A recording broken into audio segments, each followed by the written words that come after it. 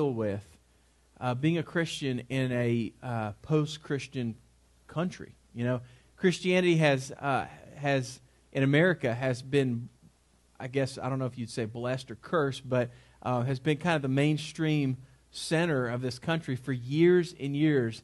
And over the last 50 years, slowly but surely, has become more and more marginalized and pushed to the center. And so a lot of Christians are really upset about that. And they're kind of have their feelings hurt, and they're mad, and they still are claiming for rights, and we're Christian, and we're a Christian nation, and, you know, God bless America, and God and country, and, you know, and all, and we should still be saying Merry Christmas at Target and Walmart and not Happy Holidays, and we still should have certain rights and certain, and it's just, it's put down the fight, okay? It's over. It's gone. We're not a Christian nation anymore. That's our heritage. We're thankful for it. That's not who we are. And the faster we realize that Christendom, okay, the assumed Christian kingdom that we supposedly lived in, that we really never lived in this country, is gone. It's a past, you know, deal for us. And it is dead. So let's go ahead and throw some more dirt on it, and let's move on to the reality that we are living in a post-Christian world where God has called us to be missionaries. And let me tell you a little dirty truth here. We have always been called to be missionaries. We just were disobedient to do what God has called us to do over the last 50 to 100 years. And that's the reason the country is in the mess that it's in right now, is because Christians haven't been who God has called us to be. You say, well, I just hate the thought of us being a post-Christian country and being a secular, humanistic nation, and what, kind of like China, communist China, because the gospel's doing great there. And so, you know, understand it's uncomfortable. It might be the way that your grandparents raised you, or the way that you grew up, or the way that you thought things would be in our country, but the world has changed, the country has changed, and these things are cyclical, and God has not called us first and foremost to be American citizens. He's called us as believers, if you have a relationship with Jesus, that you're an exile, you're a sojourner. Your citizenship, first and foremost, resides with King Jesus. And there's an eternal kingdom of which he reigns, and there's no recounts, okay? There's no votes, he's in charge. And so that's where our citizenship lies. And so while we live in this earth, we have to awaken to the reality that has been true, but hopefully will be a little easier to realize today, that we have been called to live our lives as missionaries for his glory.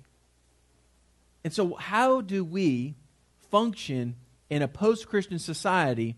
And I think the answer is we can go back about 2,000 years to 1 Peter, and we find a pre-Christian society, a very immoral, ungodly place that the context of this church was started, as church is. And Peter writes a letter to believers that are scattered in a region pretty far north of Jerusalem, region of Cappadocia and Galatia, and today we modern Turkey. And that's the region they're in. And he's writing to these believers that are scattered. They're living in really hard places. And he's telling them, okay, I want to tell you how you can thrive as the people of God in that environment. I want to give you some tools to help you understand that it's not a curse that you live where you are, and it's not a bad thing. God has put you there to share with other people the hope that is within you. And so how do you function like that?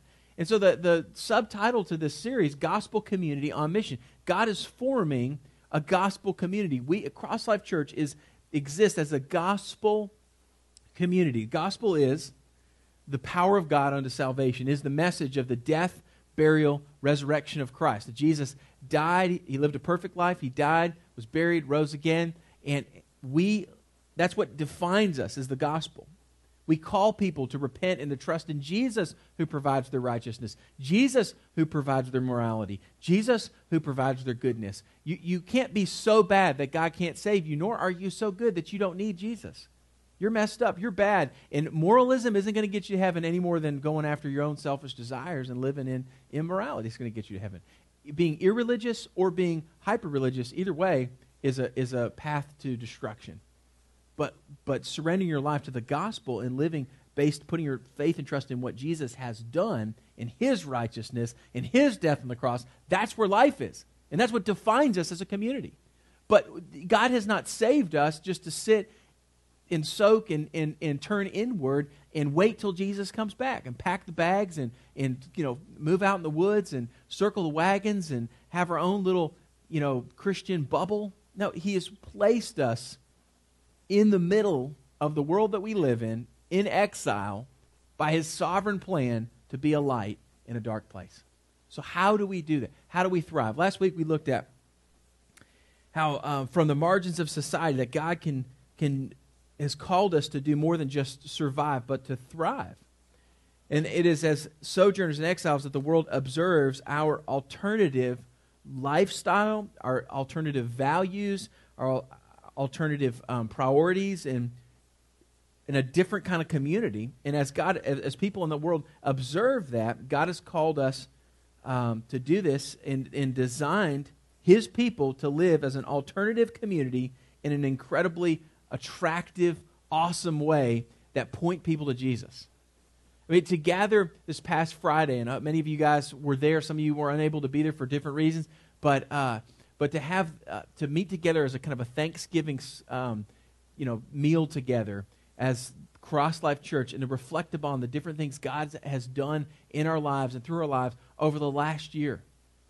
The trials, the tribulations, the highs and the lows that all of us have experienced in our lives, and to reflect upon what he's done in the last year with a group of people from divergent backgrounds who, to be honest, for the majority of the folks that were in that room, about 65 of us, none of us knew the other one a year ago, for the most part. A year ago, we were scattered, and God has brought these people together, you, with all these different stories, and how incredible it is that God has a different story and different plan, and he's working a different purpose in your life that all flow into the greater purpose of God's glory and in illuminating the light of the gospel in a dark world.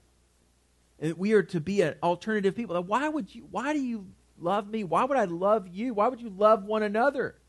So I know why you love me. I'm such a wonderful, amazing person. Of course you would love me. Yeah, all of us have that problem. We always think, we're so lovable. Why don't other people know how lovable and amazing we are? And we don't realize that we're probably not as easy to love as other people. None of us have really good self-awareness, right? But the fact that the gospel compels me to love you and for you to love me, even though we're different, even though we have a lot of baggage and issues in both of our lives and our pasts and but that Jesus would call us to be together, even though we come from different generations and from different parts of the country and from different families and from different whatever backgrounds. God has called us together to be a gospel community on mission, to thrive. And so last week we looked at the first several verses that drive home the fact that we are exiles, that we are sojourners, that we do not live primarily as citizens of America, but we live as citizens of heaven, citizens of the kingdom of God. And so our allegiance, first and foremost, is in heaven. And so that was kind of the first. Let me read this to you, and then we'll get into the verses for this week. So Peter, an apostle of Jesus Christ, to those whom are the elect exiles of the dispersion of Pontus, Galatia, Cappadocia, Asia, and Bithynia, according to the foreknowledge of God the Father, in the sanctification of the Spirit, for obedience to Jesus Christ, and for sprinkling with his blood, may grace and peace be multiplied to you.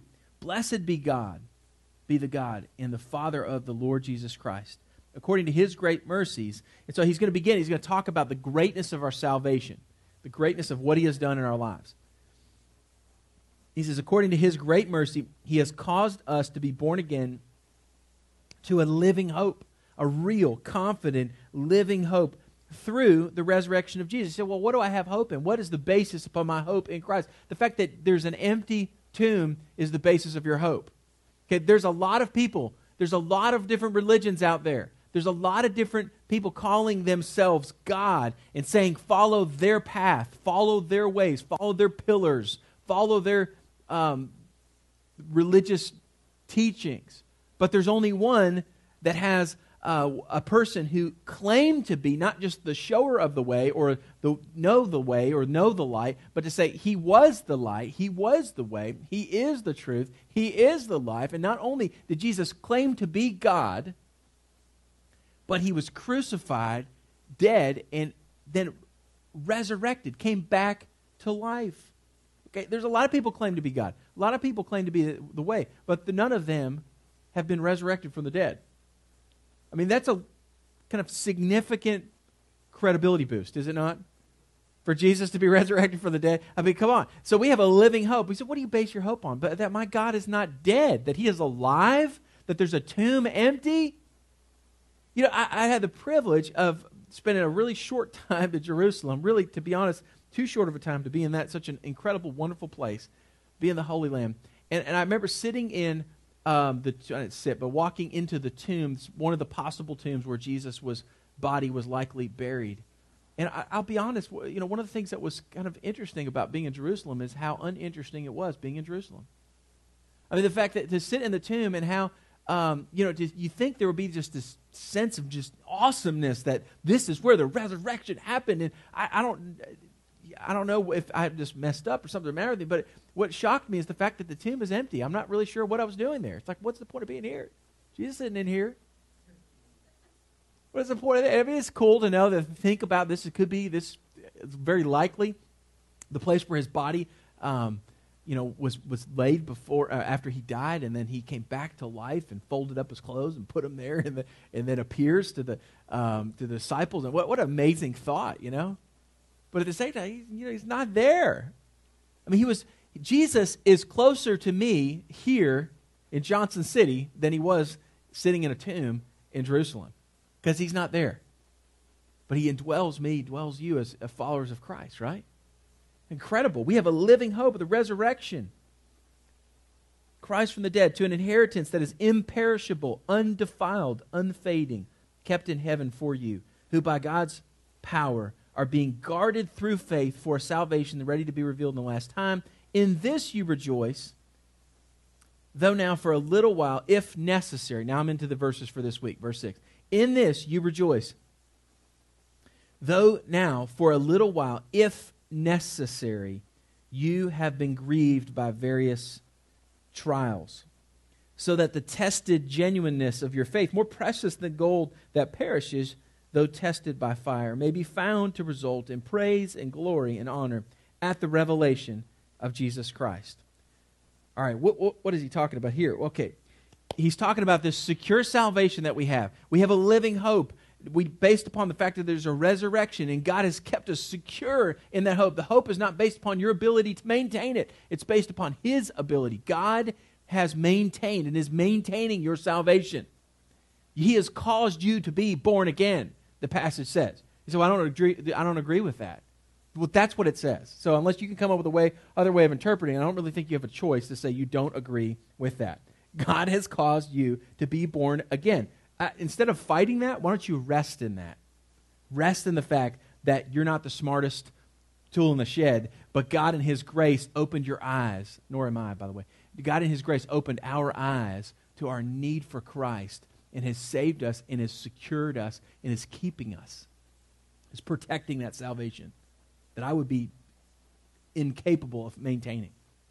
I can't maintain my righteousness. I can't maintain my goodness. I can't maintain anything. And I can't save myself any more than I can keep saving myself and maintain my salvation. Jesus has saved us. He is in the process of continuing to save us, and he will save us. It's a concept of three different parts of salvation. There's past tense, thank you. Past tense salvation, that you have been redeemed. Okay, justified. Past tense salvation. Jesus has justified us. Present tense, we have been saved, we're being saved. That's sanctification. It's the process that if you are a follower of Christ that has been justified, you're in the process right now of sanctification. So what does that mean? That's what we're talking about today. That's the refining fire. That's where God is slowly taking the Jesus that is ever present in you and the righteousness that is in you, that he sees, and getting your outside to match what's already true on the inside. Slowly he's conforming you to make you look, act, smell a lot more like Jesus than like you do, right? And so he is sanctifying you. And this is a process that continues until heaven. You're not going to finish it. You don't finish it 15 years into being a follower of Jesus. It doesn't. You're going to continue that. You say, well, does it really take that long? Yeah, it's because you're that bad apart from God. It's going to take forever until, on this earth it would take forever. But fortunately, that's not the end of the salvation. He has saved us. He is saving us, and he will save us. Future tense salvation. One day, you will be glorified. Flesh is taken away. You're given a glorified body. You're not going to be contending with the fleshly desires that you have known all your life, and there's no longer that battle going on within you. Now you are completely on the outside like you have been made through Jesus on the inside. So God is saving us from He has saved us from the penalty of sin, past tense. There'll be a quiz on this later, so you might write this down. He's saving us from the penalty of sin, past tense. He is saving us from the power of sin, present tense. If you sin, you chose to sin. You said, well, I mean, the devil's so strong. My flesh is so strong. My temptations are so strong. I just could not resist. Oh, you could, by God's grace, you could have. He saved you from the power of sin. You don't have to sin anymore. You sin, it's a choice. Power of sin. And He's going to one day save us from the presence of sin. It'll be removed from us. We'll be removed from it. We'll be away from the presence of sin. That's the process of salvation. And so understanding that past, present, future tenses of salvation will help us understand this passage. So he says, you have a living hope, past tense salvation. God has saved you, but He's in the process of sanctifying you and for a future glory that you will be experiencing salvation in the future. So in this you rejoice. Now for a little while, if necessary, you have been grieved by various trials. Now, the title of the message, if you read your newsletter email, and it's not on here, but it might be in the bulletin, is why, this is, what we're talking about this morning is why your bad day is really good. Why when you have a bad day, it's actually awesome. It's really a good thing. It's all about perspective here. When you're having a bad day, it's really a good thing because God uses the bad days to conform us to the image of Christ, to declare His glory to a lost and fallen world. He does a lot of things and has a lot of purposes in your bad day. And I want to tell you, we have the most sissified, wimpy, theologically puny, girly Christianity has been preached and taught and modeled in America for the last 100 years. It is pathetic. It's the most potpourri-filled, pretty boy, girly Christianity that's disgusting and unbiblical and wrong. I mean, I could make fun of so many false teachers that are out there that many of you might watch and you might listen to and you might think are great and they might be good motivational speakers, but they are bad preachers of the gospel. But let me give you some theology here. Sing a little, I'm not going to sing it for you. I could, but a hymn. And a lot of the stuff we've been singing this morning is this kind of stuff. It's got some robust theology in it. It's some good stuff. So I don't mean to say that there's not some good stuff being written. But let me give you some old stuff. Again, we just celebrated one of my favorite holidays a couple weeks ago. Not Halloween, but Reformation Day. Martin Luther bowed up on the Catholic Church, which was the church at that day, and nailed to the door 95 reasons why what they're doing was unbiblical. And so the 95 Thesis started the Protestant Reformation. Unbelievable. But he wrote this hymn. Listen to this. This is some manly gospel truth here. Man, this will just make you just want to tackle somebody for Jesus, you know? Listen to this. A mighty fortress is our God. A bulwark never failing. What is a bulwark? That's like an awesome fortified. That's a lot of guns. That's the big guns. Big guns are never failing. Our helper, He amid the flood of mortal ills prevailing. That's bad times. For still our ancient foe, that would be the devil, does seek to work us woe. He's wearing us out. Man, He will not stop. His craft and power are great, and armed with cruel hate on earth is not His equal. What does that mean? That means that you are no fit. You don't have a snowball's chance of winning a battle with the devil. You don't have. He's not some cute little, whatever adversary that you contend with. The devil's just bothering me. The devil is far too mighty to be worried about you sitting here in Johnson City, Tennessee. Okay? He is not everywhere, number one. Number two, he has got bigger fish to fry. He's trying to bring down kingdoms and countries and nations. He's got a lot bigger stuff than worry about you. Now, he has his minions, and they're after you. But understand that you don't stand a chance against any of them. But that's nothing to fear. Listen, Did we in our own strength confide that our striving would be losing? Were not the right man on our side, Jesus Christ, the man of God's own choosing? Just ask who that may be. Christ Jesus, it is he. Lord Sabaoth, that means the Lord of hosts, Lord of the heavens and the armies of heaven. Lord Sabaoth, his name, from age to age the same. And he must win the battle. And though this world with devils filled should threaten to undo us, he will not fear, for God has willed his truth to triumph through us. The prince of darkness, grim, we tremble not for him. His rage we can endure, for lo, his doom is sure. One little word shall fell him. The word above all earthly powers. No thanks to them abideth. The Spirit and the gifts are ours through him who with us sideth. Let goods and kindred go. This mortal life also. The body they may kill, but God's truth abideth still. His kingdom is forever. That is some theology.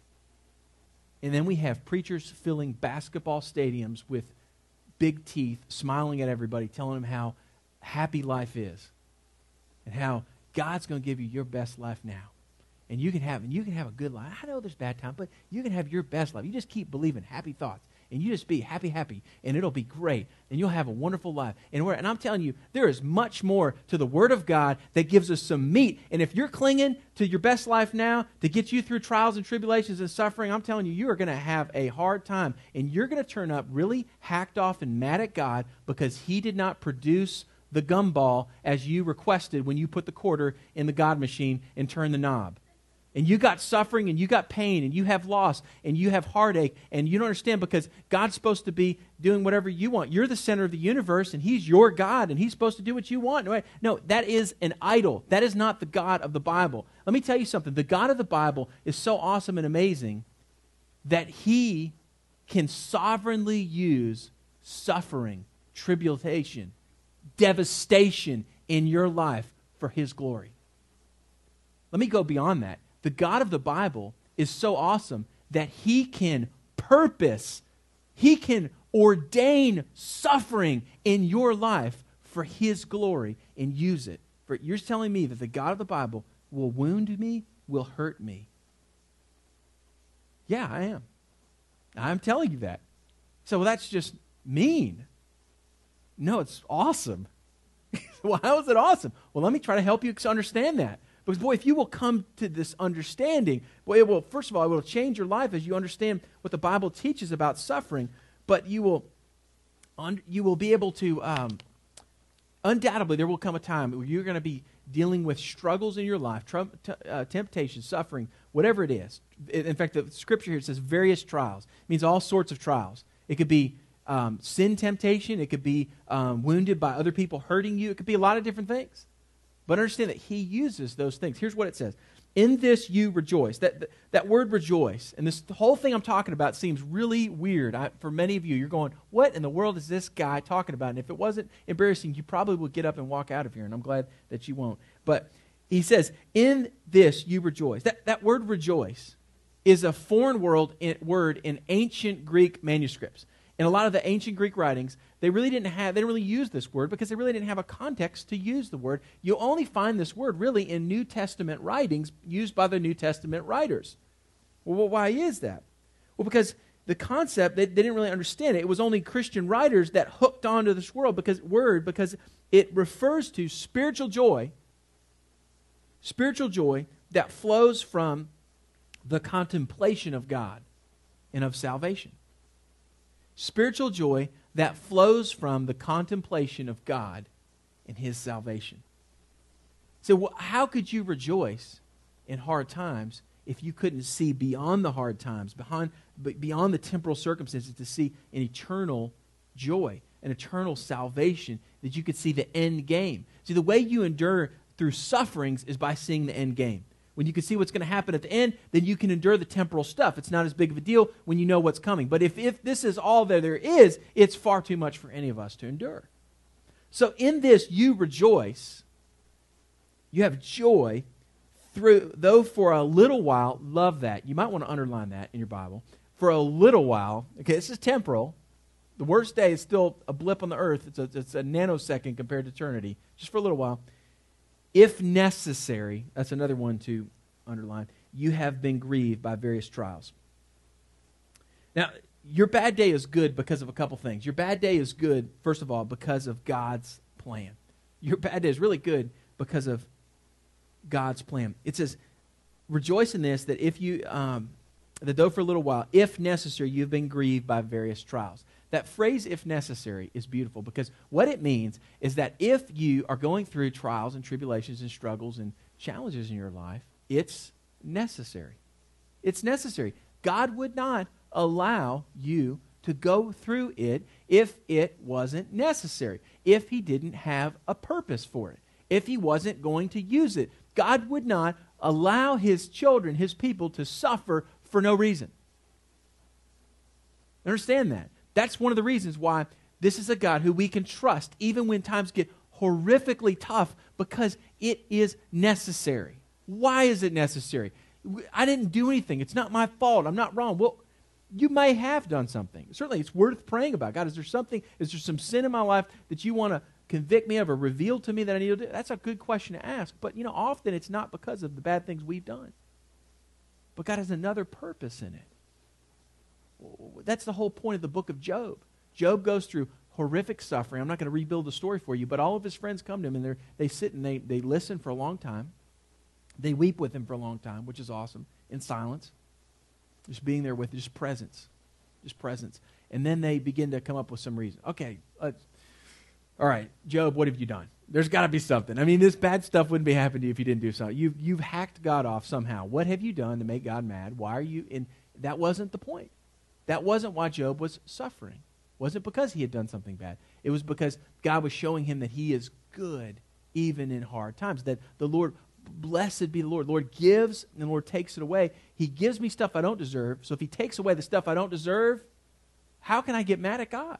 Job was revealing that through his suffering, showing that God is worthy to be worshipped even when it doesn't get you health or wealth or prosperity, which is a false gospel nauseatingly preached throughout our country. God is worthy of being worshipped. God is worthy of being worshipped even apart from wealth and health and prosperity. If necessary, you have been grieved by various trials. The thought is that in this life, the believer is continuously rejoicing in the living hope, even though there are times of grief that results in various kinds of trials. Temporal pleasure in eternal grief versus temporal trials and grief in eternal reward. We can have temporal pleasure in eternal grief, or we can have temporal grief in eternal reward. That would be the better thing. In fact, we're told in 2 Corinthians chapter 4 that these things are momentary light afflictions. In fact, let me flip there really quick. This is so worth it. You might want to write this verse down. 2 Corinthians chapter 4. Do not lose heart. Verse 16. Though our outer nature, body, is wasting away, and our inner nature is being renewed day by day, for this slight momentary affliction. I love that phrase. This slight momentary affliction. If you suffered the majority of your life, it still, compared to eternity, is considered a hiccup as compared to the glory of God and the glory that you will experience in eternity. It is a slight momentary affliction. This slight momentary affliction is preparing for us an eternal weight of glory beyond all comparison as we look not to the things that are seen, but to the things that are unseen. For the things that are seen are transient, but the things that are unseen are eternal. 2 Corinthians chapter 4, verses 16 through 18. Momentary light afflictions. Your bad day is really good because of God's plan, because it is necessary. God has a plan. He has a purpose that he's working in your life, and you can rest in that truth. You say, well, how can God use evil to accomplish his will? Let me just give you another scripture reference, because if you can't come grasp this, it's going to be difficult. Acts chapter 2, verse 23. Acts chapter 2, verse 23. Peter is preaching at Pentecost, and here's what he says. He says, this Jesus, given over to you by the predetermined plan and foreknowledge of God, you crucified by the hands of godless men. What is he saying? This Jesus, who was given over to you by the predetermined plan and foreknowledge of God, you killed. And you're guilty. God had a purpose, eternally, predetermined plan, foreknowledge. Okay? Jesus wasn't crucified because God wasn't, he was kind of napping that day and he wasn't looking, and suddenly they grabbed him and they threw him in jail, and before he knew it, he was nailed to a cross, and God was like, wow, what am I going to do with this? No, this was the predetermined plan in the foreknowledge of God. God knew. Jesus said, nobody takes my life. I willingly lay it down. Right? So it's the predetermined plan and foreknowledge of God, but you crucified him by the hands of godless men. So who's guilty for the crucifixion of Jesus? Is it God or is it man? How many of you says God? How many of you says man? Nobody wants to vote. Okay. How many of you says both? The answer is both. Trick question there, sorry. The answer is both. God ordained, but God nonetheless holds man responsible for his sin. God can, in his sovereign plan, I don't understand how it works, but in his sovereign plan, he can use our sin, selfishness, evil for that matter, to accomplish his will. You see it in the end of Genesis, which we're going to begin in January, studying through the patriarchs and looking at the rest of the story of Genesis 12 through 50 in our life groups. I hope you'll jump into that in January, if not before. But when we get to Joseph, you're going to see Joseph says to his brothers, these things that you did to me, that you meant for bad, you meant for evil, God meant for good. See, it's through them selling their brother into slavery, them faking their brother's death, all of the persecution and the hardship that Joseph went through in his life, that God elevated him in his humility to the highest point, second highest point in the nation of Egypt. And it was through that in a famine, his family was able to come to get food when they would have died apart from the salvation of their brother. So through them killing their brother in slavery, in essence, God has provided salvation for them. You see that? God is awesome at taking bad times and using them for his plan and his purposes and his glory. And that is a robust theology right there. When you grasp the fact that God is sovereign even in suffering, and even can use the evil of the world to accomplish his glorious purposes, it's an amazing place to be, where we can rest in the fact that God really is the boss. He really is in charge. He really is sovereign king over creation. Yes, he is. So what do we do about that? Well, so why does he use this? It says, verse 7, so that the tested genuineness of your faith, more precious than gold and that perishes, though tested by fire, may be found to result in praise and glory and honor at the revelation of Jesus. So your bad day is really good because of God's plan. Secondly, because of God's purpose. What is his purpose? His purpose is found in verse 7. It is to that these sufferings may be found, that these trials that you're going through may be found to result in praise and glory and honor. They're going to result in praise and glory and honor. According to 1 Peter 4:19, it says, therefore, let those who suffer according to God's will entrust their souls to a faithful Creator while doing good. God's faithful.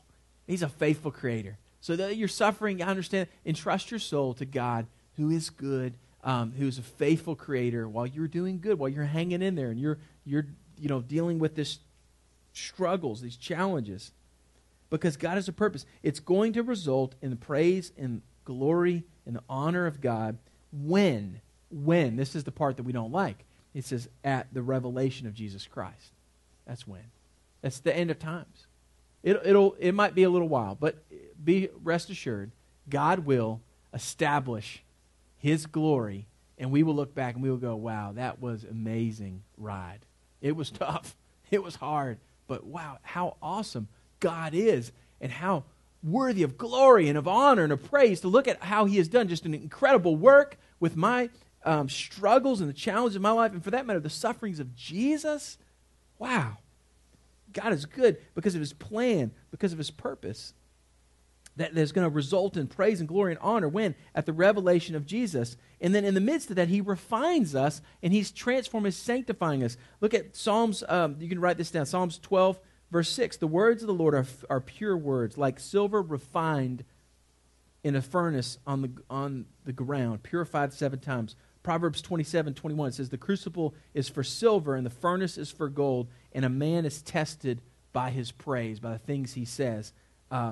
In the midst of suffering, if you can praise God, that reveals your heart. But when suffering comes, and the heat gets turned up in your life, and you start blaming God, well, that reveals something. It reveals something. That's where we see really what's going on, what's underneath the hood. Isaiah 48:10, behold, I have refined you, but not as silver. I have tested you in the furnace of affliction. I have tested you in the furnace of affliction. God doesn't test us as in to trip us up. It's not temptation, but He tests us as in to reveal what's really going on in our lives, where we're really at, because He wants to refine us. He wants to purify us. Literally, this word is talking about the refiner's fire, that you take precious metals and you crank up the heat, and by that it slowly burns off the impurities, and what you have is a more valuable product. Does that make sense? And so God's purposes, He enables these things. He allows sufferings to enable us to live by faith. Verse 7, again, test the genuineness of your faith, more precious than gold and silver, though it's tested by fire. It helps us to live by faith. Verse 7, tested genuineness of your faith. How genuine, how authentic is your faith? Let me tell you this. There's some backgrounds of different groups. Christians have classes in different denominations and different sects of Christianity, and they call it confirmation class. And you go through this class, and you get to a certain age, and if you can answer all the questions right, then you'll be confirmed, and it's like a stamp. You're in. Okay? Now, you might not have repented of your sin, put your trust in Jesus, but you've at least answered the questions, and so you're good. You've showed proficiency of the information, the knowledge. I want you to understand that biblically, confirmation is not a class, it's suffering. Confirmation comes, God confirms and reveals the authenticity of our salvation through suffering. You understand that? So that the genuineness of our faith is revealed through suffering, through challenges, through hard times, when the fact that Jesus is enough. You see, Jesus is not revealed glorious and wonderful when you have the house with the white picket fence. I know that personally because I lived in one for about 5 months. About a year ago, not less than a year ago, we moved into a house that some folks had allowed us to rent that was more than we could afford. It was a really nice, we got to live in our white picket house fence for a little while. And that's a lot of stuff to paint, all that picket fence. It's really not worth it. But nonetheless, we're living there. I want you to know that God was revealed glorious, not in the time that we were there, because we're living in this awesome, really cool house.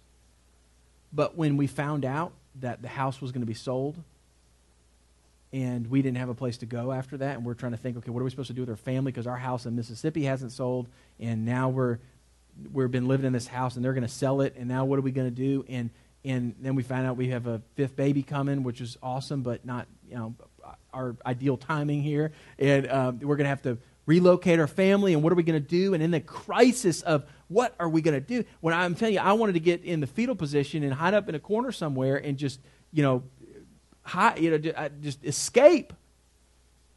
That's where God shows me, I'm powerful. I can handle this. I can handle it. And in the midst of just a couple months, not much more than 30 days, all the pieces begin to fall into place. We get a contract on our house in Mississippi. We're able to get another house, make one move. Everything begins to fall into place. And God was shown glorious through our sufferings, not through the nice house. That makes sense. That's true in all of our lives. So it's not wealth and prosperity that's going to show God glorious. It's suffering and when God is faithful in the midst of that. And you know what? That's why I think that things are going to get worse in our country before they get better. Because the worse they get, the more glorious the gospel is seen. The more beautiful and as the only hope it becomes. Right now, we can have Jesus and we can have our whatever, and it looks, and really, to be honest, we have Jesus in our idols, and Christianity in America has been able to have both of those things. And make it look like Jesus can be, you just tack him on to all your other stuff, and it's great. Which, to be honest, that's not biblical Christianity. And many of the people that they think that's what Christianity, that isn't it. But now when those things are taken away and suffering comes and it becomes difficult and Christianity is marginalized, and yet Jesus is enough, that's where we can thrive and people see there's a difference in our walk with the Lord. All right, let me hit the rest of these. Just for sake of time, this is really almost 2 chunks of Scripture that we could spend 2 to 3 weeks on, but we're going to just hit the highlights and get through this next section, so we'll be ready for verse 13 next week.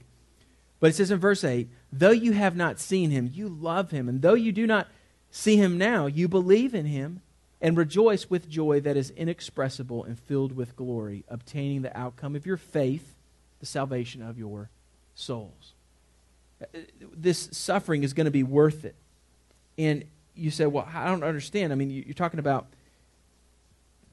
we're suffering and we're enduring all of this for a future honor and glory that's been given to God at the revelation of Jesus. How long are we going to wait for that? I mean, I would like to feel Jesus. I would like to see Jesus. I would like to have my cake and eat it too right now. I want it now. I don't want to wait for Jesus. And here's what's beautiful about that. He says in verse 8, what's awesome is the fact that you love Jesus even though he's not sitting next to you and hanging out with you every day, physically and bodily for him. His Spirit is within you. But though you have not seen him, you love him. That is a huge testimony of the gospel. And though you do not now see him, you believe him. You trust him and rejoice with joy that is inexpressible. Words can't explain the joy that you experience in suffering for the Jesus that you don't even see face to face, but you know to be true, and you will see him face to face one day.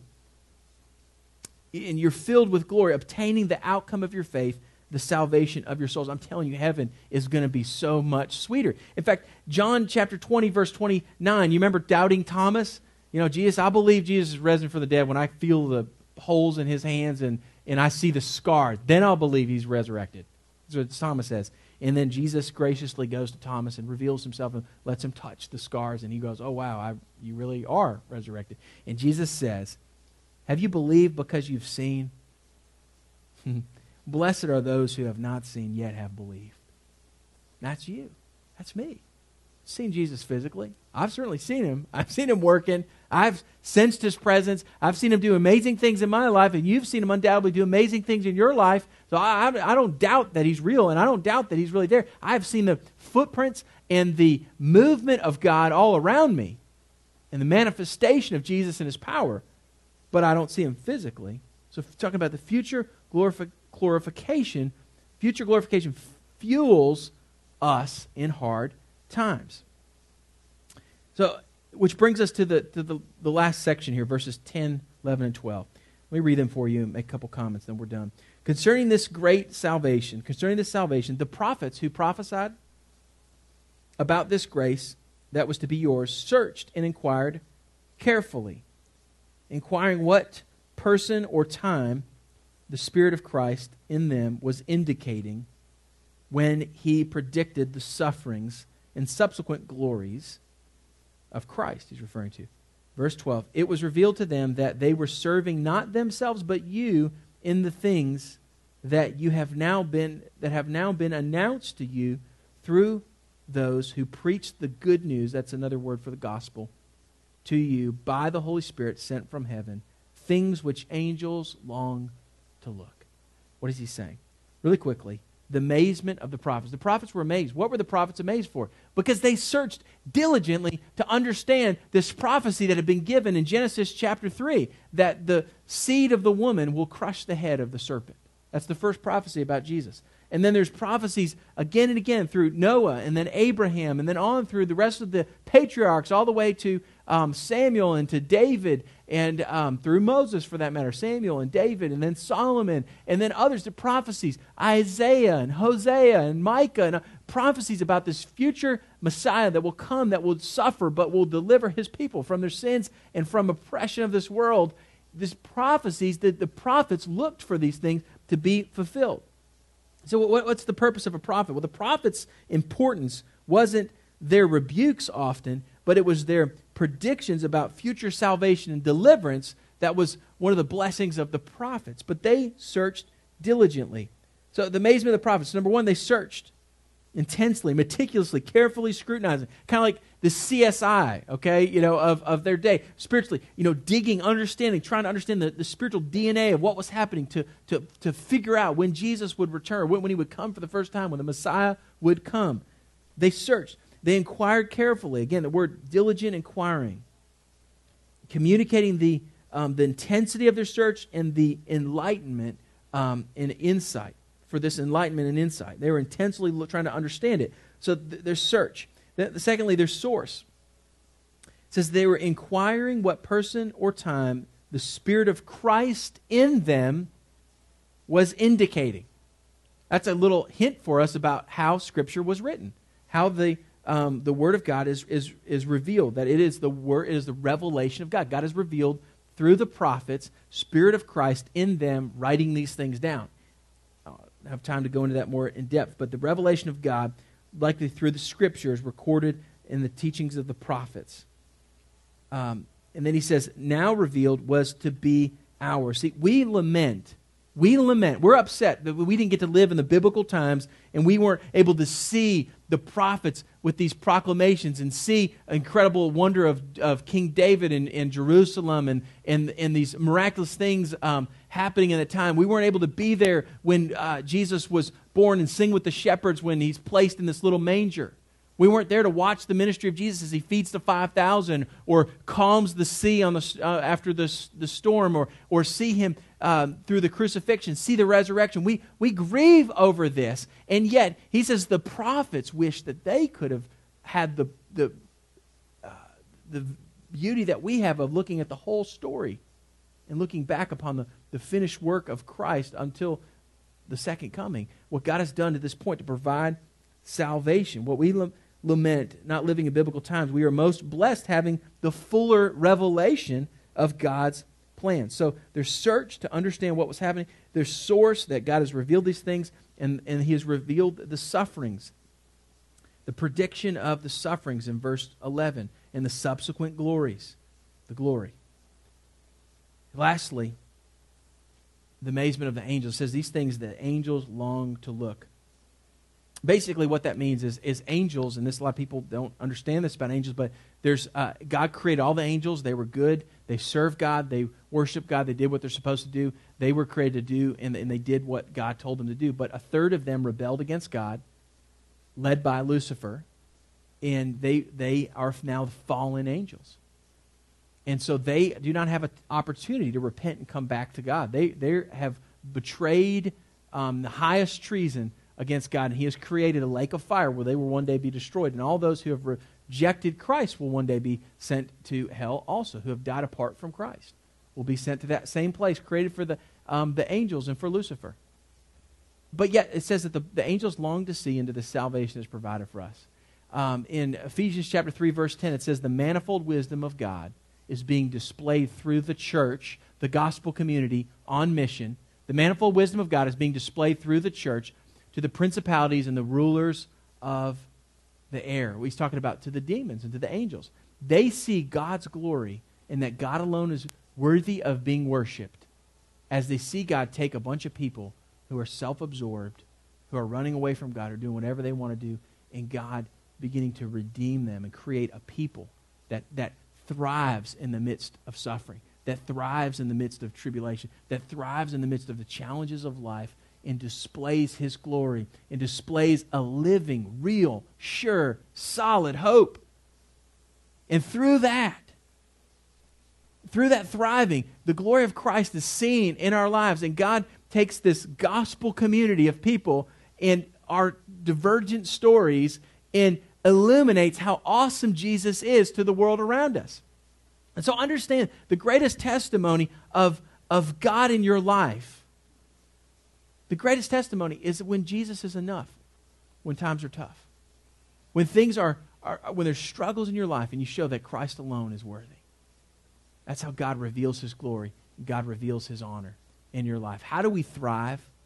And we look to the future glories that we are dealing with momentary light afflictions compared to the surpassing weight of glory that awaits us in heaven. And so have hope. Have hope. Encourage one another. I need you to tell me to have hope. You need me to tell you to have hope. Realize we are just sojourners passing through. Don't expect this world to be perfect and easy and simple. This isn't our home. Don't expect everybody to be nice and sweet to you and kind. You are living in a foreign land. That was true 50 years ago. We just didn't realize it as much as we are starting to realize it. You are living in a foreign land, and God has placed you here with the simple purpose of pointing other people to Jesus. You have one purpose, to know Christ and to make Him known. I guess two purposes. To know Christ and to make Him known. And that is done often through our suffering. We have the opportunity, according to 2 Corinthians, to comfort other people with the comfort that we have received. If you're going through trials, it is necessary. I don't know why. You might not even get to experience that this side of heaven. You might not see why it's necessary, but you will one day see why it's necessary. At the very least, I can tell you, you can comfort others with the comfort you have received, and you can show people why Jesus is enough.